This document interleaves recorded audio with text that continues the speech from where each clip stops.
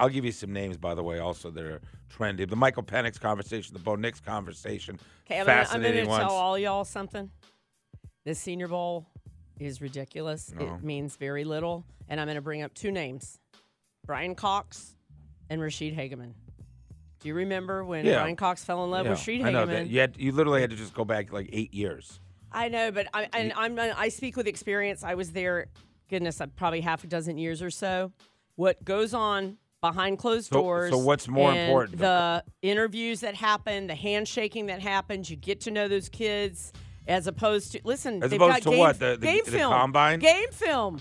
Are you kidding me? Combine. I don't want to see game film in college. I want to see what he's going to be like with NFL coaches put hands on him. I don't necessarily agree. What do you like the workouts on campus better? I love the like on the campus. I love when you're like if you're going to Georgia or Tallahassee and you've got all those assistant coaches and they look at you in the eye and go, "Here's what he does great. Here's what he doesn't do so great," which does happen. All right.